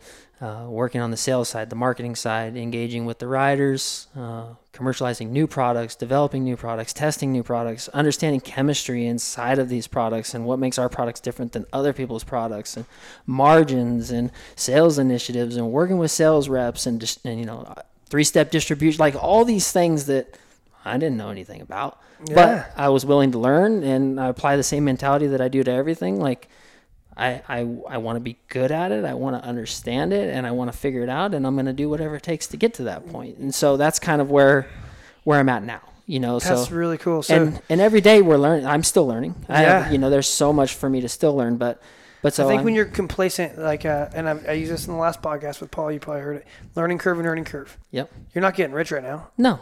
But your learning curve, and Greg Matherly is the one that told me this, right? And I've talked about him on this podcast quite a few times because he's a great mentor of mine. Once again, learning curve and earning curve. If you were earning what you're making now and just sitting at a desk, it'd be miserable. But you're learning every day. You're learning. Yep. Every day you're learning, and the learning curve is an exponential curve, right? It's going up. It's going up. It's going up. And as you're learning, your earnings probably going up too with it a little bit, right? So you're in the right spot. You're doing the right thing. And it's like sometimes we get the visualization of Instagram and social media and outside looking at, that guy, how does that guy have this? And how, not that saying you do that, I do that. And it's like you can get in that zone of what's next. And it's really cool to hear you like being so being able to absorb so much and retain knowledge that I have a hard time retaining it because I've got my things, my ideas, and sometimes I need to get out of the idea incubator and get it and put it into this, right? So like having guests like yourself and Paul Parabinos and Morris, you guys you execute very well. And I look at myself and I've been a part of a lot of great startups and a lot of cool things. And I want to be part of a team that in the future executes better than what I've executed, right? And I think learning from your failures as you have and moving forward is the way to do that. Yeah, and I think I'm a very observant person. I always have been. And now going back, sorry to cut you off, going back to looking at super minis and going, I don't have the same pit as they did. Yeah. If you weren't observant, you might have done better in that space. But your space, your long-term role, like you said, was you never really thought you were going to be an Eli Tomac. So you could have drugged this out making $25,000 a year, $30,000 a year. You might have missed that opportunity, Maxima. Yep. Right. Yeah. So I might be in a completely different situation. Right. I mean, there's a lot of variables to life, but I think you have taken a very bad situation and almost losing your foot, blowing a knee out, which we think is just whatever, just 6 months. Yeah. It's a life-changing thing. Yeah. If it was just a knee, I'd probably still would have came back and still been racing. Then you've turned over into and I'm not just saying this because you're sitting here. I've been a very proud Maxima user, Maxima family. That logo means a lot to me. Mm-hmm. To actually bring a lot more culture to it. Dogger is Dogger, right? Ronnie's Ronnie. I'm a super fan. But, man, he's done his time. Oh, yeah. He's done his time. He's earned that. He's earned that. And they needed some fresh blood to get out there and for them to be able to have you, I think, and bring that fresh blood, that credibility.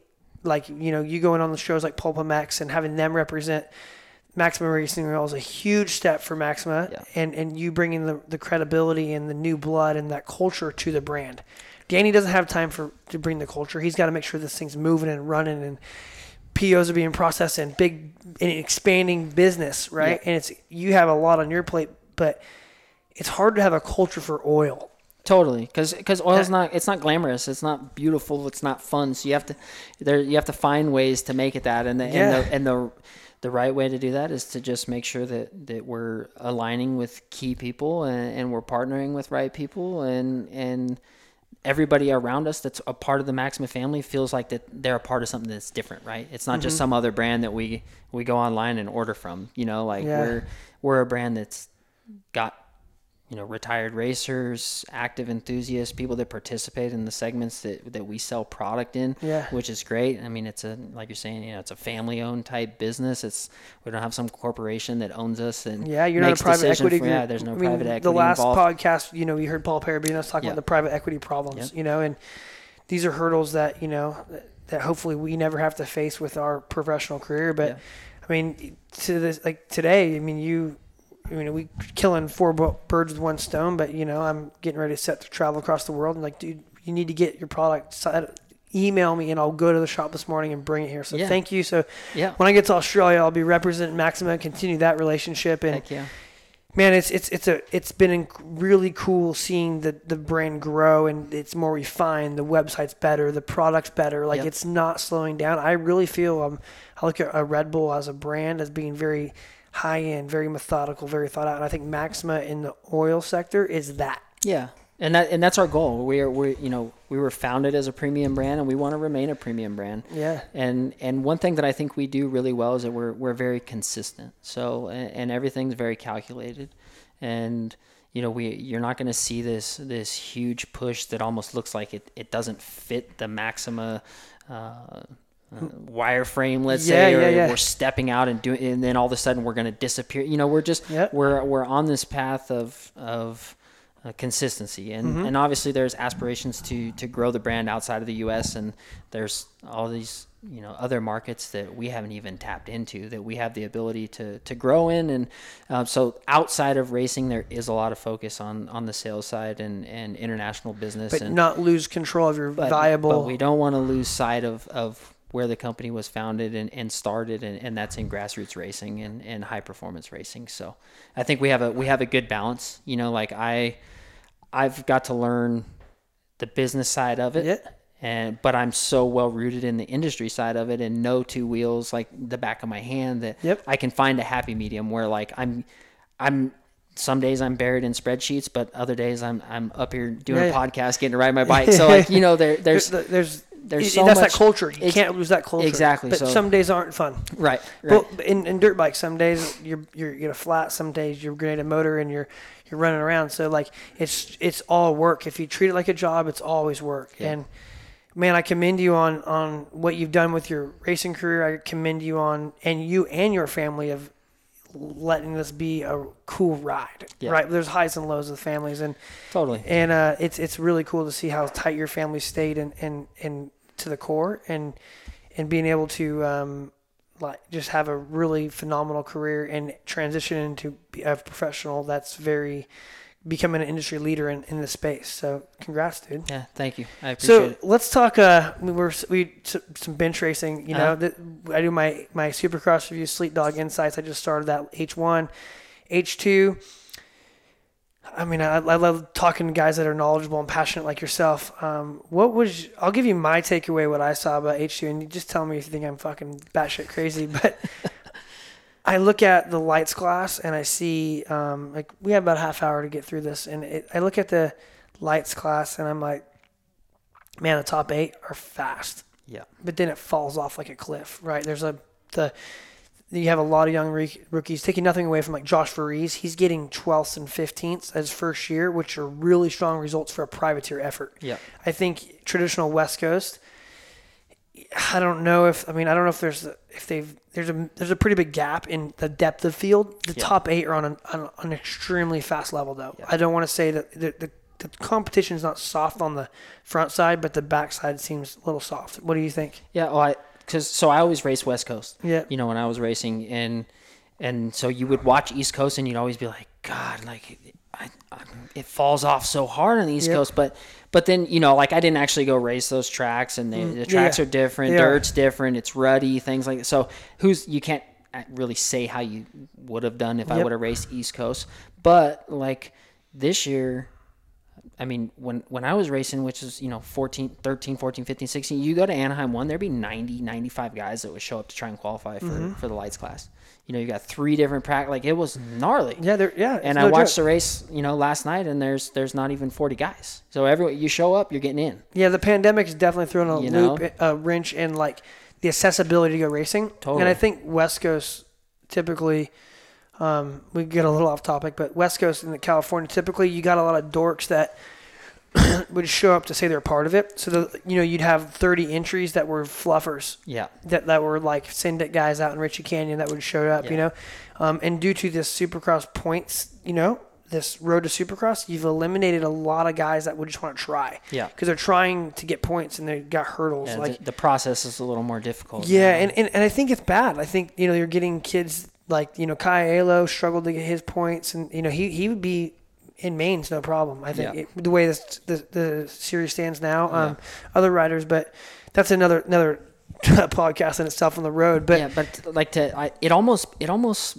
bums me out a little bit. You know what I mean? Like, I don't like to see not a lack of riders, let's say. Yeah. Because we're seeing that, like with some of the things that they were doing with the schedule, and I know this year is different, but even in years past with how the schedule would line up with here, like even West Coast rounds, like it does not cater to the privateer, No. and so. And I know the East Coast, because it moves around so much, it does make it more difficult for more guys to show up. But no, I think that, and this is just my opinion, I'm not out there racing, but it's definitely soft after those 8 to 10 guys like you're talking about. So let's go into those 8 to 10 guys. Jet Reynolds last night, mind blown. Yeah. That's what we all were.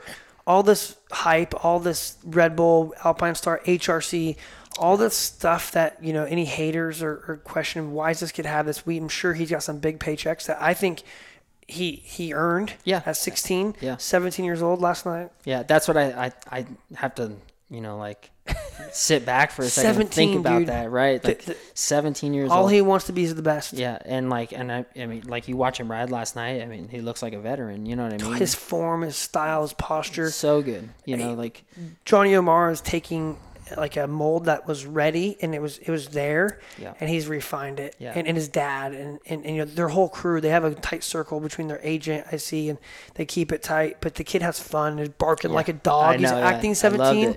He loves riding his bike, where you see as they get older, sometimes they're just not even having fun riding their bike, and this is a fun thing. And he's not up there thanking sponsors and stuff. He's up there just telling the story in just his being way. himself. That was sweet. Yeah, but just like mechanically, like on the bike, he is one of the better riders I've ever seen in the world. He is. He's taken some Stewart, and that young too. Like, you see guys that get to that point, right? Like Craig is somebody. Yes, that Christian's refined it, but he's 27. Yeah, he's my age. I think he's 29. Yeah, okay. So but to see somebody that's 17 and already have that kind of composure and ability on the bike to where he made it look so easy. You know what I mean?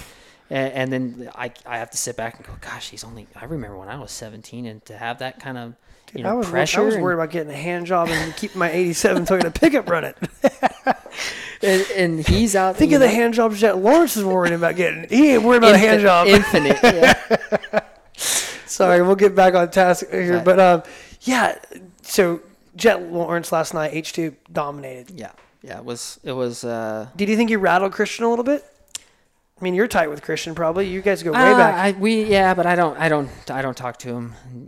These days, we just kind of had grown up racing around each other and stuff like that. And I mean, it's a great story. I'm a fan of Christian. I'm a fan of his ability on the bike. He's awesome to watch ride. But I think last night was a little bit of a statement from Jet, going into it. I'm like, well, because Christian at the first round was awesome, right? Like the fierce, pissed. Yeah.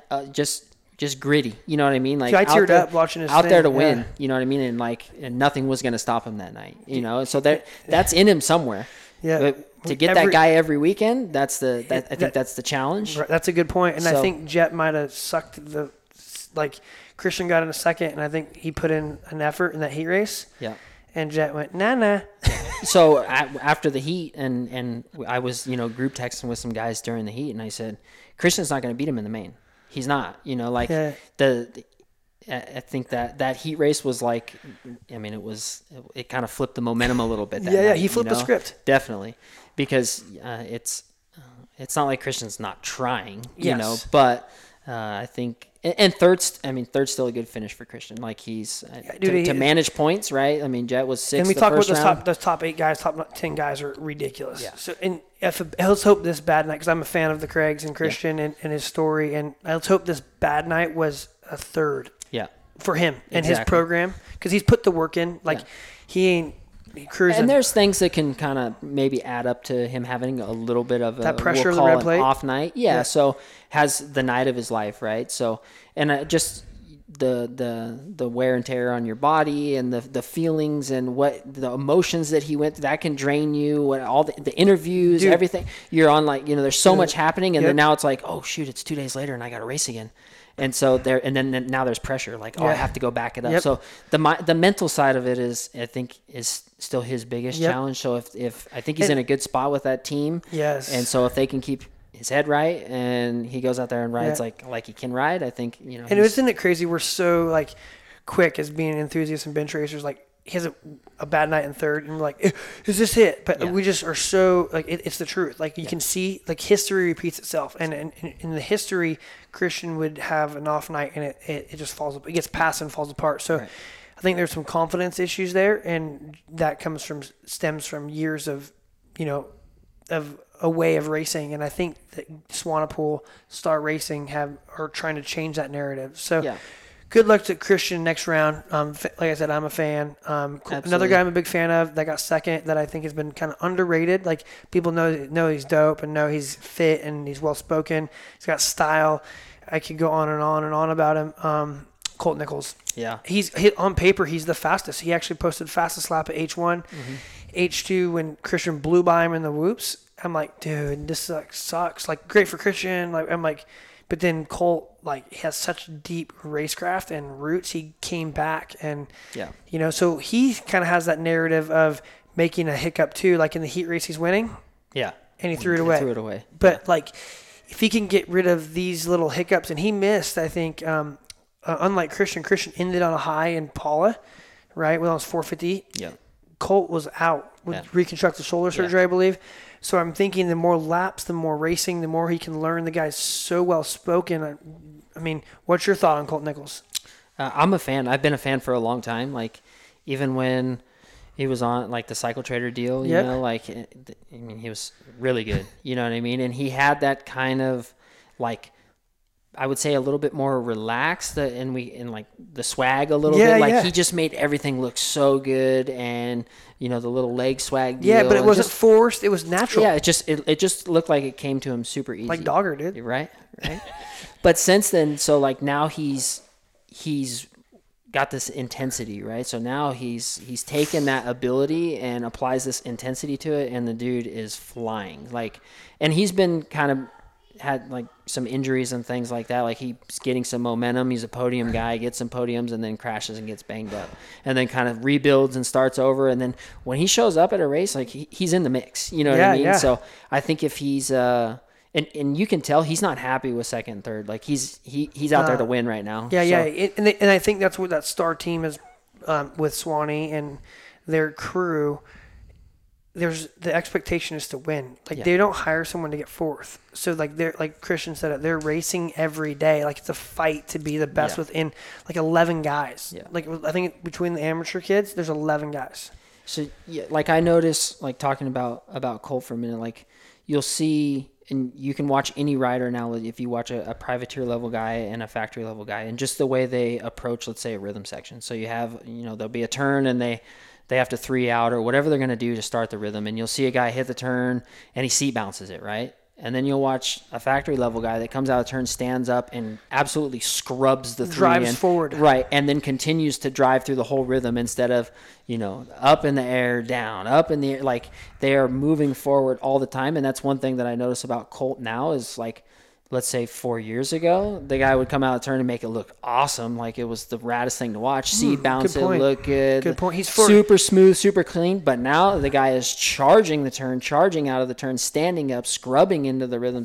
Took more of that Osborne. Yeah, they have to find these tenths everywhere, right? They're all on this level now where any of them can win, and so it comes down to getting a good start, and they're literally fighting for tenths, and those tenths come from whether I jump 2 inches, 3 inches farther, or I short it 2 inches and barely tag it, and the rear wheel comes off the ground. If I'm standing up carrying more, they've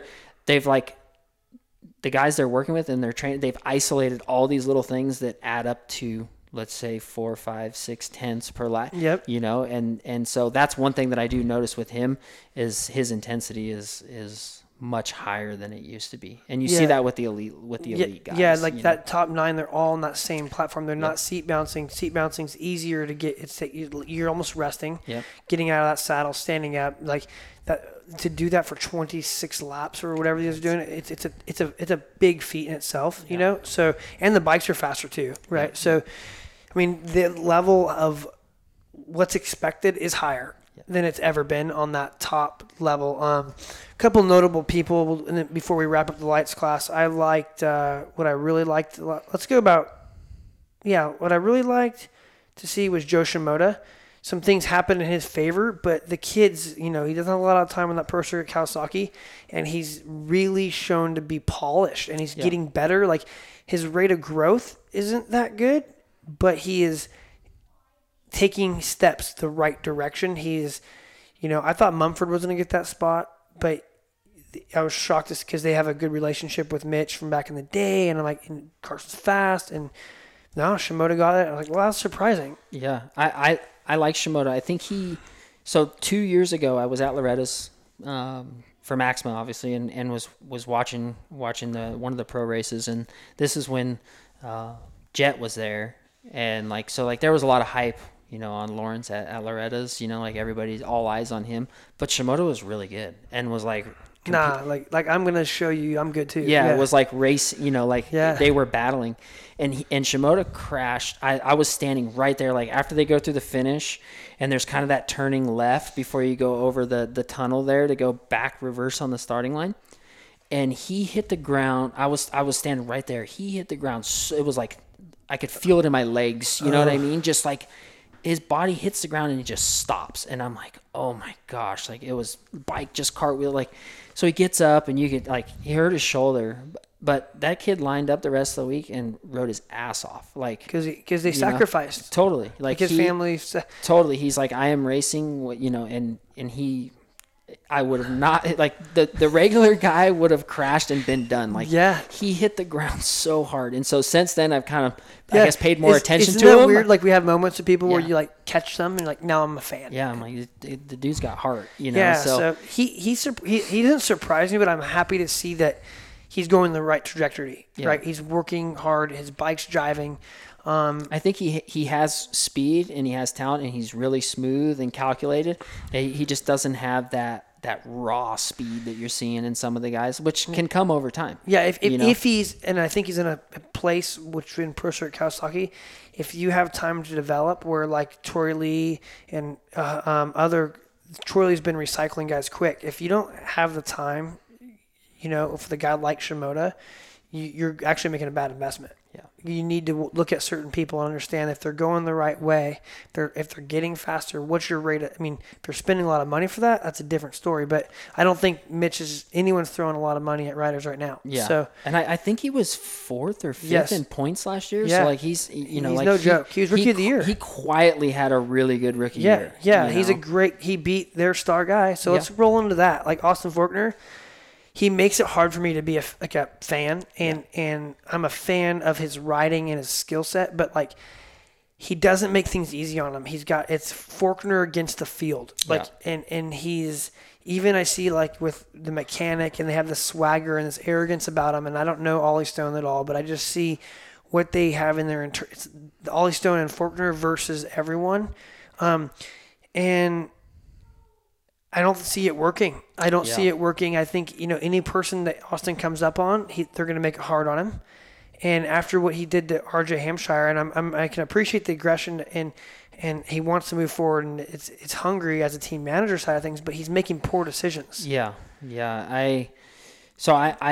He's a great rider. I mean, if you want to talk about raw speed, unbelievable, but to your point, he's making a lot of enemies, right? And I don't know, we don't know what goes on behind closed doors and the pressure to win and his mentality or how he approaches a race could be embedded in him just from, years of doing it. And that's what he knows. Hey, my shit don't stink. And here, I've talked to his parents. They wanted to be on the KTM program. I'm going to interrupt you about that. And this is what my theory on this is. He was unmatched from like 12 to 13 to Super Mini to even B and A. I don't think he spent much time in A. He wasn't beat. And then he goes to the pro ranks and he instantly has a little bit like some success. And then he has these trials and tribulations, and then he's not coming back as fast. And I don't think he's even given himself enough time after a life-changing injury at Salt Lake. Yeah. And I'm defending him, but actually want to tell him, like, hey, dude, and I'm sure Mitch is like, God, I know Mitch is. Yeah. He's like, take your time, dude. And it's like Mitch hung on to AC for 9 years or something, right? 7 years. It's like he has time, but in their eyes, they're in the moment, and nothing is worth it unless they win. And your second race back after missing the whole summer, and I want Austin Forkner to let his riding speak for himself. Like, what happened with his crazy monster fiance and breaking up. Like, he's let the public in to his personal life, and his personal life looked not good. Yeah, and he's so young. It's like there's a lot of things that can compound into cleaning out RJ Hampshire, and I guess we both have let everyone know what we think of Forkner. He had a bad night last night. He needs to clean up his attitude and clean up his decision making, and let his amazing riding and riding craft, because his race speak for itself, because his racecraft today is not good. Yeah. Well, the amount of time that he had off, I mean, if he comes back and he's second the first round and he's third the second, like, those are great finishes, right? Like, you're right in the mix and you're doing what you need to do. If he would have finished second, he would have the points lead. Yeah, right. Like, but there's a beef with Jet, right? He's letting beefs.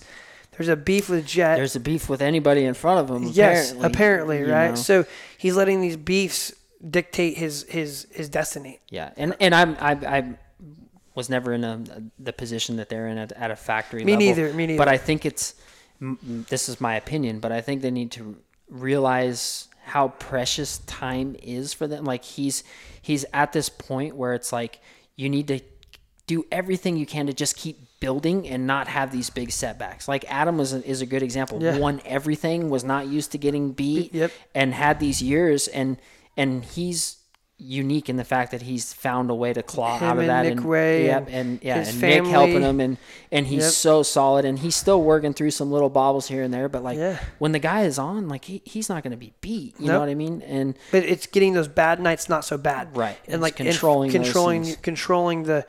On that note, we'll talk into like the guy he got messed up and ran into is RJ Hampshire. It just seems like he's racing each lap for his life. I'm a big fan of RJ. Like, I don't know him from Adam, but I like his intensity. I like this team he's on. His bike, I'd said it in H1, doesn't look like it's as good as what it could be. Yeah. But they'll figure it out. Let's hope RJ figures it out. Not much to say. It's kind of been like a wah, like that Forkner incident. Let's hope he can put that behind him and just go out and win out some races for him. Yeah. And that team, because this is a big year for him. I think he had a pretty big lucrative deal, a 3-year deal possibly. Mm-hmm. So he needs to get some good races under his belt. Yeah, I know he works really hard. Yeah. And you can't fake it at the Baker's factory. No, absolutely not. So, and he's obviously very, talented rider. Anyone else so we got Jet 1. Who got second last night? Geez, this is terrible. Yeah, this is bad. Yeah, so it's it was Jet, Nichols, and Craig. That's right. So we got the top 3. Yep. Michael Mosman looked good in the heat race. Yeah. He needs to get some starts. That guy's rad. He's good. Yeah, him and his brother are awesome. Like, they're just good dudes. They're solid people, man. Yeah, I enjoy like his social media stuff cracks me up, like his fun facts. Yeah, it kills me. So yeah, so I mean, I think going into this series, it's gonna be Jet versus Star. Yeah, I would agree. Like, when it comes down to the end, I'm glad Honda. I said last weekend that I didn't feel like Jet's bike was as fast as it should be with those star guys, and he was gonna struggle. Well, I have to eat my words. Did you see the starts he was getting? He was like a bike length out on in the main event when I was watching it, and I'm like, oh my gosh. Yeah, like, yeah. It was huge incredible. hole shot. Incredible. So huge hole shot. going into where's the next round? Is it still in Houston? Yeah, Saturday. Yeah. One guy that I've been impressed with is and I won't say I talked bad, but I was just questionable on the move was Volin. Oh my God! So thanks for bringing that up. Yeah. So when I was on Pulp, we talked about a few moves that we questioned or thought were weird going into the season, and that was one of them for me. I said, I don't know the kid, and I don't know much about him. I followed him on Instagram for a long time because he had rad videos on his 85, and the kid was unbelievable on an 85. But I said, it feels rushed to me, so I have no idea how he's going to do. Nothing. He's been pretty solid the first 2 rounds. He's in the race. He's doing the laps. Looks fairly fit and like. I agree with you, and I'm just pausing because there's one other thing that added to like what my confusion was. He got smoked at Mini O's. And he did, yeah. He got smoked, and Ryan Morse was like, well, he was just getting his points. And I'm like, that seems like a cop out to me. Because if you're a racer, you go to a race, you go to win. Like Jet Lawrence wouldn't have rode around. Yeah, it should have been easy for him. But as I see Max's process and the way him and Talon are building their platform, they're not working with Baker's Factory because they want their trajectory to go like the way that's been going. Right. They've got it. I want to say they can. I'm a fan. I never wasn't a fan. I questioned what the Red Bull KTM sign was like. Well, that's a big loop. I heard some parents call me and say that was BS, and I can't believe that. My kid's better. No, they aren't. No, they're not, because this kid's in the race. His experience already in 2 rounds. Look at Jet Lawrence, second round of Supercross last year. He was the next best thing. Hurt, broken collarbone. Yeah. Dude, Max is getting good starts, controlling his environment, putting the work in, and he's gonna be. I think he could land on the podium if there's another crazy night. Yeah, and that's the most important thing for him is to be in the race. Yeah, that's all he needs to do every single week is stay healthy, stay off the ground, keep learning, keep putting the laps in, and just being around it. Because and even for Jet, like, because they're so young. Yeah, you know what I'm saying? Like you've got like there's so many years you can potentially race, and you need to take advantage of being young and try and stay off the ground, and maybe you're not even with Jet. It's like even if he was a 2-3 guy this year and ends up second in points, that's a win in my opinion. He's racing a 29-year-old. Yeah, right. Like, and RJ Hampshire's 26. They have kids. Like he's so far behind on the learning on the life experience. Exactly. So I have in little Maximus Voland. Yeah. It gets me fired up because he's now Roger's got this, and Ian Harrison have this way of finding people, and yeah, totally. Ryan Dungey came in, but times have changed. Like, they are not the same as Ryan Dungey. Like, and they know that. Like, I questioned the Maximus Volan signing. I was wrong. Like, I would have lost some dollars on that if I bet against myself included. Because they saw that he could take his time. And also kudos to them for not rushing him and cracking him on the whip. Like, and they're letting him develop. And I think the long game, Maximus Volan could be a title contender in 2022. Bold. I don't know if I'll go that far, but because I'd put him at let's say. I'm saying because Christian's out. Yeah. Christian's going 450. He told me he's out. Colt can defend. I think he could be if the learning curve keeps going the way it is. I think a title contender. Yeah. I mean, I think that's what Roger expects at that point. He has some. His abilities, like he's very talented on the bike. Almost French. Yeah. He's very smooth, very calculated, and he's tall already. I think he'll probably get a little bit taller. So like the whoops may be something that he benefits from. The older he gets, the more experience he gets. So I think he has a lot of good things going for him. And the important thing is to just be there every week. Yep. Thanks for calling that out, because that's a good find. Anything else on 250 class? I think we kind of covered it because it's not a lot, right? Like it's intense, it's fast, and it's going to be exciting. That's for sure. So moving on to 450s last night, dude, unbelievable! Like unbelievable! Like there's it's insane. I actually say there's 22 guys that are gnarly. Yeah. Like everyone pokes at Alex Ray. I've poked at him physically, like took me out at Glen Helen, but he takes this shit serious, and he's fast, and he's getting into mains each weekend, and he's no joke. Barely. Like when I say he's barely getting into mains, not talking shit. Like he is fast, and he is props to the 22 guys. And if you don't get points, it sucks. But there's 22 legit dudes, and there's going to be about 4 that cycle in each week that are in and out. I'm going to talk to go from the back to the front from this race. That really, Alex Ray's a guy I'm stoked for. Like he works really hard. He's been back-to-back mains. He had some just clean up his starts. I think in the LCQs each weekend he'll be in. The heat races are gnarly. It's so it's insane. Like you see guys like Tickle that are just they're mini main events. Yeah, you know what I mean. Yeah, they're tough. I think like Alex Ray, Chisholm. Dude, Chisholm's riding really well. I honestly can say he looks better than he has in a long time. I don't know what he's done, but he doesn't look as bunched up and tight. He's riding the bike like he's like 45 now, right? Yeah, I'm a Chisholm fan. Man. If you're playing fantasy, dude, he's your guy. Yeah, I had him picked last night. But he did good. Like he looks good. Ray's good.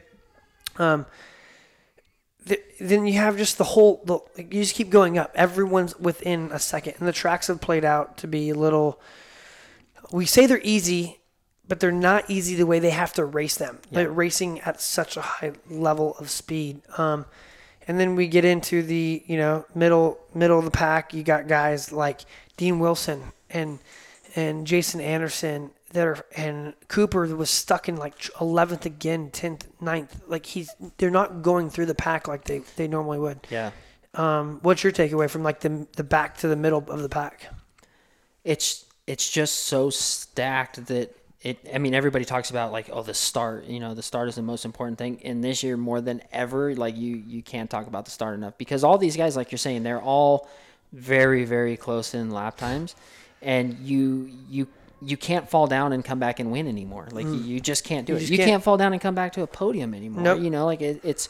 There's too many guys. So it's tough because I think of somebody like Dean or even like Tickler. Like these guys are past champions. Yeah. Past champions, like awesome riders, fit. They take it very serious still. Like they are very dedicated and committed to this, and to go out there and ride around in 15th or have to go to LCQ multiple, like, mentally, it's got to be defeating. It has to be defeating, and so there only can be one podium or 3 podium guys and 1 winner. Yep. And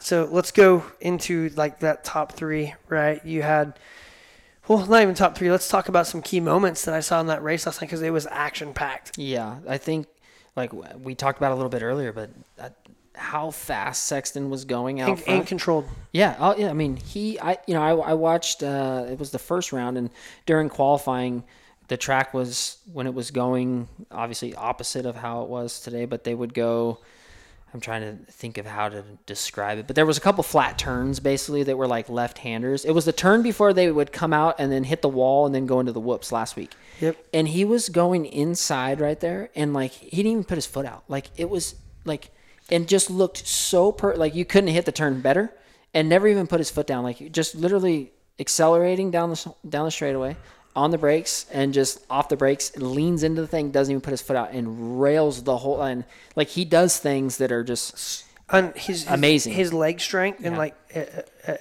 body positioning and the way he manages the bike. He did it last night with his left turn, never put his foot out. Just yeah. And they've changed the game. Yeah. Like these guys have changed. Like Tickle rides very 2005, 2007, like perfect, like elbows up, leg out, like methodical, like nothing fancy. Nothing fancy. Yep. These guys have Kinney, I think, elevated a little bit from like took the Stewart and does the feet up on the pegs, and then Tomac changed it with just beer, and everyone's learning from everyone, and they have to adapt. Yeah. And Chase has taken like the best of everyone, and last night's mistake I haven't heard. Did he break his hand or wrist? I haven't heard either. But all it was because of the rate of speed they're having to go, or he is going to. His back wheel stepped out for 6 inches. If it wouldn't have stepped out, he would have never crashed. Yeah. It wasn't a lapse of concentration. It wasn't a rookie move. It was a racing thing. Yeah, or maybe he gets thrown off the side of the track instead of into that next face. Like it was just the way it all played out was just unfortunate. Yeah, right? it was. I mean, you said I'm like, oh, Woody made the 30 laps. You said yes. I'm like, well, that's bold, but he's a rookie, and I don't doubt it. Like he's fit. He's got Blake Savage training him. James helping with his racecraft. So that's what I would have liked to see and I didn't realize they had to do 30 laps, and I think that's too many. Yeah, but going back to the way that guys are riding now, like they're finding ways to be even more efficient. Like if I don't have to put my foot down here, I'm saving a little bit of energy. But you know that takes more strength. Yeah, but in your core, a different way of riding. Right. But so like, and Kenny was the first guy that was really doing it in races where you're like, he's hitting 4 turns and he doesn't even put his foot down. Like the insane balance, roll speed, squeezing with his knees. But Chase is he's always very neutral and centered on the bike. Like his body doesn't move much. You can tell his legs are strong because he uses his legs a lot. Yep. But he's, I think he's very efficient. He's very straightforward and very fast. Like he carries a lot of momentum, doesn't do anything fancy. He's not a huge like scrub guy. And, like he's just attacking everywhere and he makes it look very easy. Absolutely. And so it's a bummer to see him fall down because I had high hopes for him. So I like I said, I haven't seen what happened. I'm sure if we looked on our phone, we haven't been on our phone all day. We've been out riding. So. Yeah, now we're doing this shit show. But I hope he's okay, and I hope he can rebound and start building some momentum throughout the rest of the year. So. Other guys, like we had a few lead changes. I think Adam inherited the lead at one point. Mm-hmm. Then he fell down. Then he fell. Same, like you're like, dude, the Black Cloud, like he was really off at A1, like he said on Instagram, quiet. Then he lets us know that he had a surgery like months or weeks before. I wish these guys would be more transparent. A little more transparent, yeah. Like, but that's their story, and being a fan, and because I don't like that. Oh, I had surgery 3 weeks ago after I had a bad night. Yeah. Like, I believe he had it, and I believe it's a problem. But if you let us, they wait to use it. Yeah. So that he's gonna be fast. He showed he was fast last night. Osborne was reeling in Eli, had it on lock, and threw it away with like a lap and a half to go. Yeah, So last night, Eli was not the best guy. He said it, like we said. Yeah, and I think that was pretty aware. And I was watching qualifying and. Eli looked very uncomfortable all day. It's not very often you see Eli mess up 3 or 4 laps in a row. Like I was watching him where he would literally hit the whoops, scrub the finish line, and get through a third of the lap, 2/3 of the lap, make a mistake, shake his head, upset, start over, and then do it again the next lap. Multiple mistakes. Like you could tell he was uncomfortable or fighting the bike or just unhappy about something. And he kind of got away with one. Totally. Like when I say away with one, I'm glad he's back in the championship hunt. I'm glad Eli's back, because he's so badass to watch race, and he's a beast. But I think he's a realist, and he knows like Kenny had a couple. Kenny Roczen. He's, I think, in the driver's seat right now. Like he looks good. His bike looks good. I hope he believes he's in the driver's seat because Barcia, as well as he were the first round, and that whole Anaheim 1 win thing, like that whole thing that was really cool marketing idea. I'm glad it all played out the way it was because it's fun to be on that ride with that camp. Yep. But last night he just had a bad night. And did you see him like freaking out was he pointing down at something? Yeah, he was, but I don't know. Was it the air shock? I don't know. Like the air shock, I have a lot of time on that thing. And when it's good, it's phenomenal. It's bad, it's bad. So did they have cavitating issues? And I don't mean to be stirring drama, but like it's interesting when things are bad, there's something wrong with the bike. Yeah. But when he wins the week, or 4 days before, it's the best bike ever. So Barcia, let's hope that he's going back and it's showing history repeats itself. Yeah. Which is mentally could be a lot of weight, and I think Tyler Keefe's a young team manager, and I hope that youngness can help Barcia because I think that's better than like the old Mike Guerra regime, the Keith McCarty regime at Yamaha. So I'm anxious to see what happens this Saturday in Houston with Barcia because he needs to get that turned back around. Yeah, I think this will be the most important race of the series for him. It'll be this third round. I agree. Because we've seen kind of both sides of it now, and so we're either going to continue reverting back to how it's been for him the last few years, or or he's going to turn it around at this next round and be a guy that can compete up front all year. One thing, one team I'm really stoked for is the Star Racing 450 program. Dude, people are hating on Yamaha, hating on that bike. Like the consumers loved it. I love mine. And so it almost was like, as a proud Yamaha owner, like people question me because they sucked.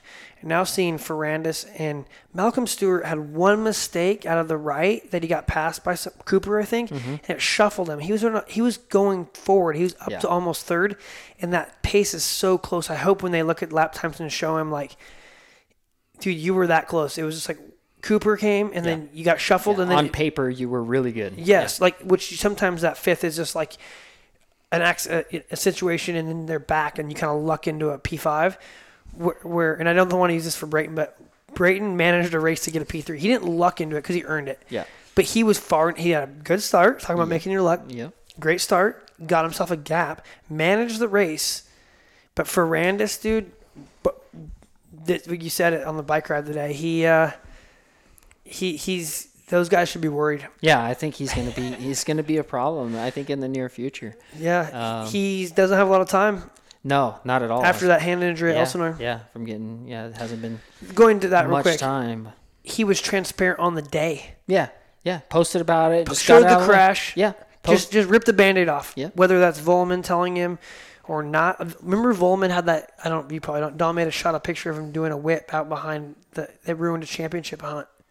Mid-season, they were doing a photo shoot, Volman, and he's whipping it, and he endoed on his 252 stroke, and he dislocated his shoulder, broke his collarbone, and he was winning the title.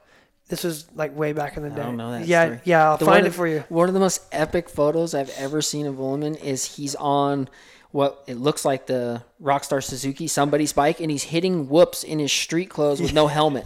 It's like the most he's crazy. It's like the let me show you how to do it kind of thing. I think he's still the same way. And got on it, and he's like the photo looks fast, Yeah. It's insane. Yeah, I don't know David at all, but I follow the sport, and dude, Ferrandis' P2 earned, he earned it. Yeah. Yes, Zacho fell and Chase fell, but his lap time show he's got speed. Star Yamaha corporate showed they have a competitive motorcycle. Yep. I really hope Malcolm does not get disheartened. I think if he gets a top 3 start and gets away with the front, he'll have a podium. He'll stay there because he's put the work in. He's fit, and I just don't want him. I mean, I don't know. I've never been a Malcolm Stewart super fan of him, but dude, you're there. Yeah. You've made that next step. He's hard not to root for. He is. He's transparent. He's makes honest. It interesting. He's fun. He's got good personality. Yeah. P3 last night was Brayton. Yeah. Shocker, but not really. The way everything was unfolding, Steady Eddie, 36 years old. It's got to be a record for the oldest podium. It has to be. It's got to be because he's older than Chad. No, he's not. He's younger than Chad. But how old was Chad when was it Anaheim? One of the Anaheim. I think he was younger, but then he podiumed again. So we'll check on that. But young team, Muckhoff Honda. He rode for that team in Australia, and then they have my brother's now working for Mitchell Harrison on that team. So I know a little bit more of the insight. Twisted Development's doing his motor. It's not a factory HRC motor, and he has Showa.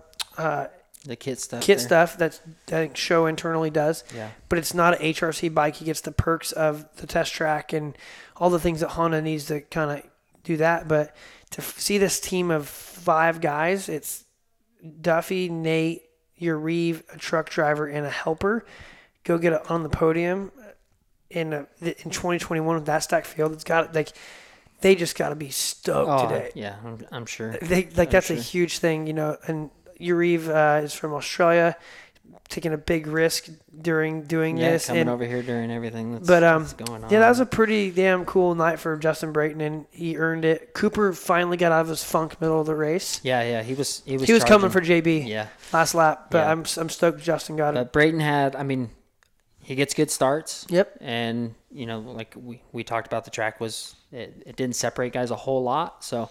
And he's really good in the whoops. Yeah. And that's what you needed last night. The whoops were really the only area that was really separating guys from somebody getting a bad run and guys getting a good run. We've seen some guys trying to ride the line that was, kind of U'd out on the left and getting sketchy over there. Guys starting to jump them, stuff like that. But Brayton's always, he's one of the best in the whoops. So, Yep.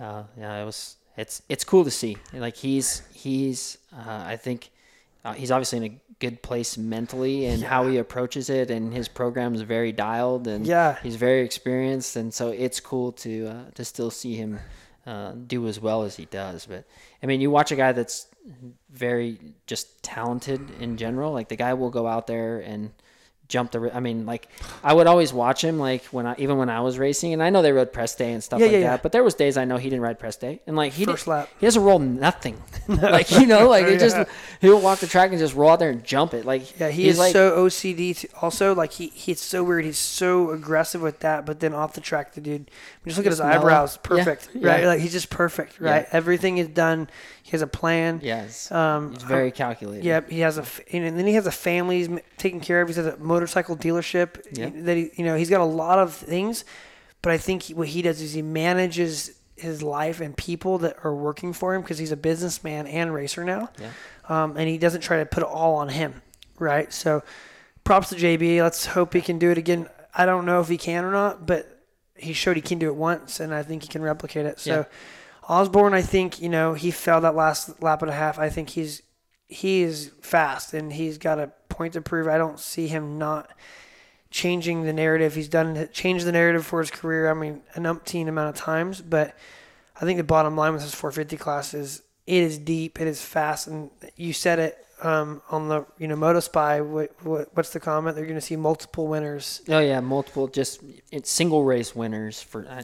I think it's. Could you see 6? You think Osborne could win? Yeah, I think Osborne absolutely. So you've now got Barcia, Tomac. You got Tomac, so we got 2. Kenny can win. Kenny will win. Kenny will win. Osborne will win. Yep. Cianciarulo will win. If 5. Sexton's healthy, he will win. Yeah.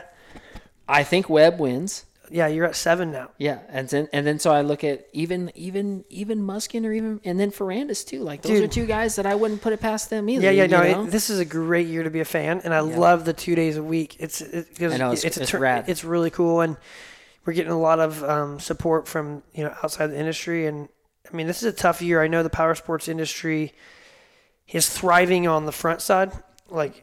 You guys at Maxima, you say that you have a very unique position that you in-house manufacture all your product.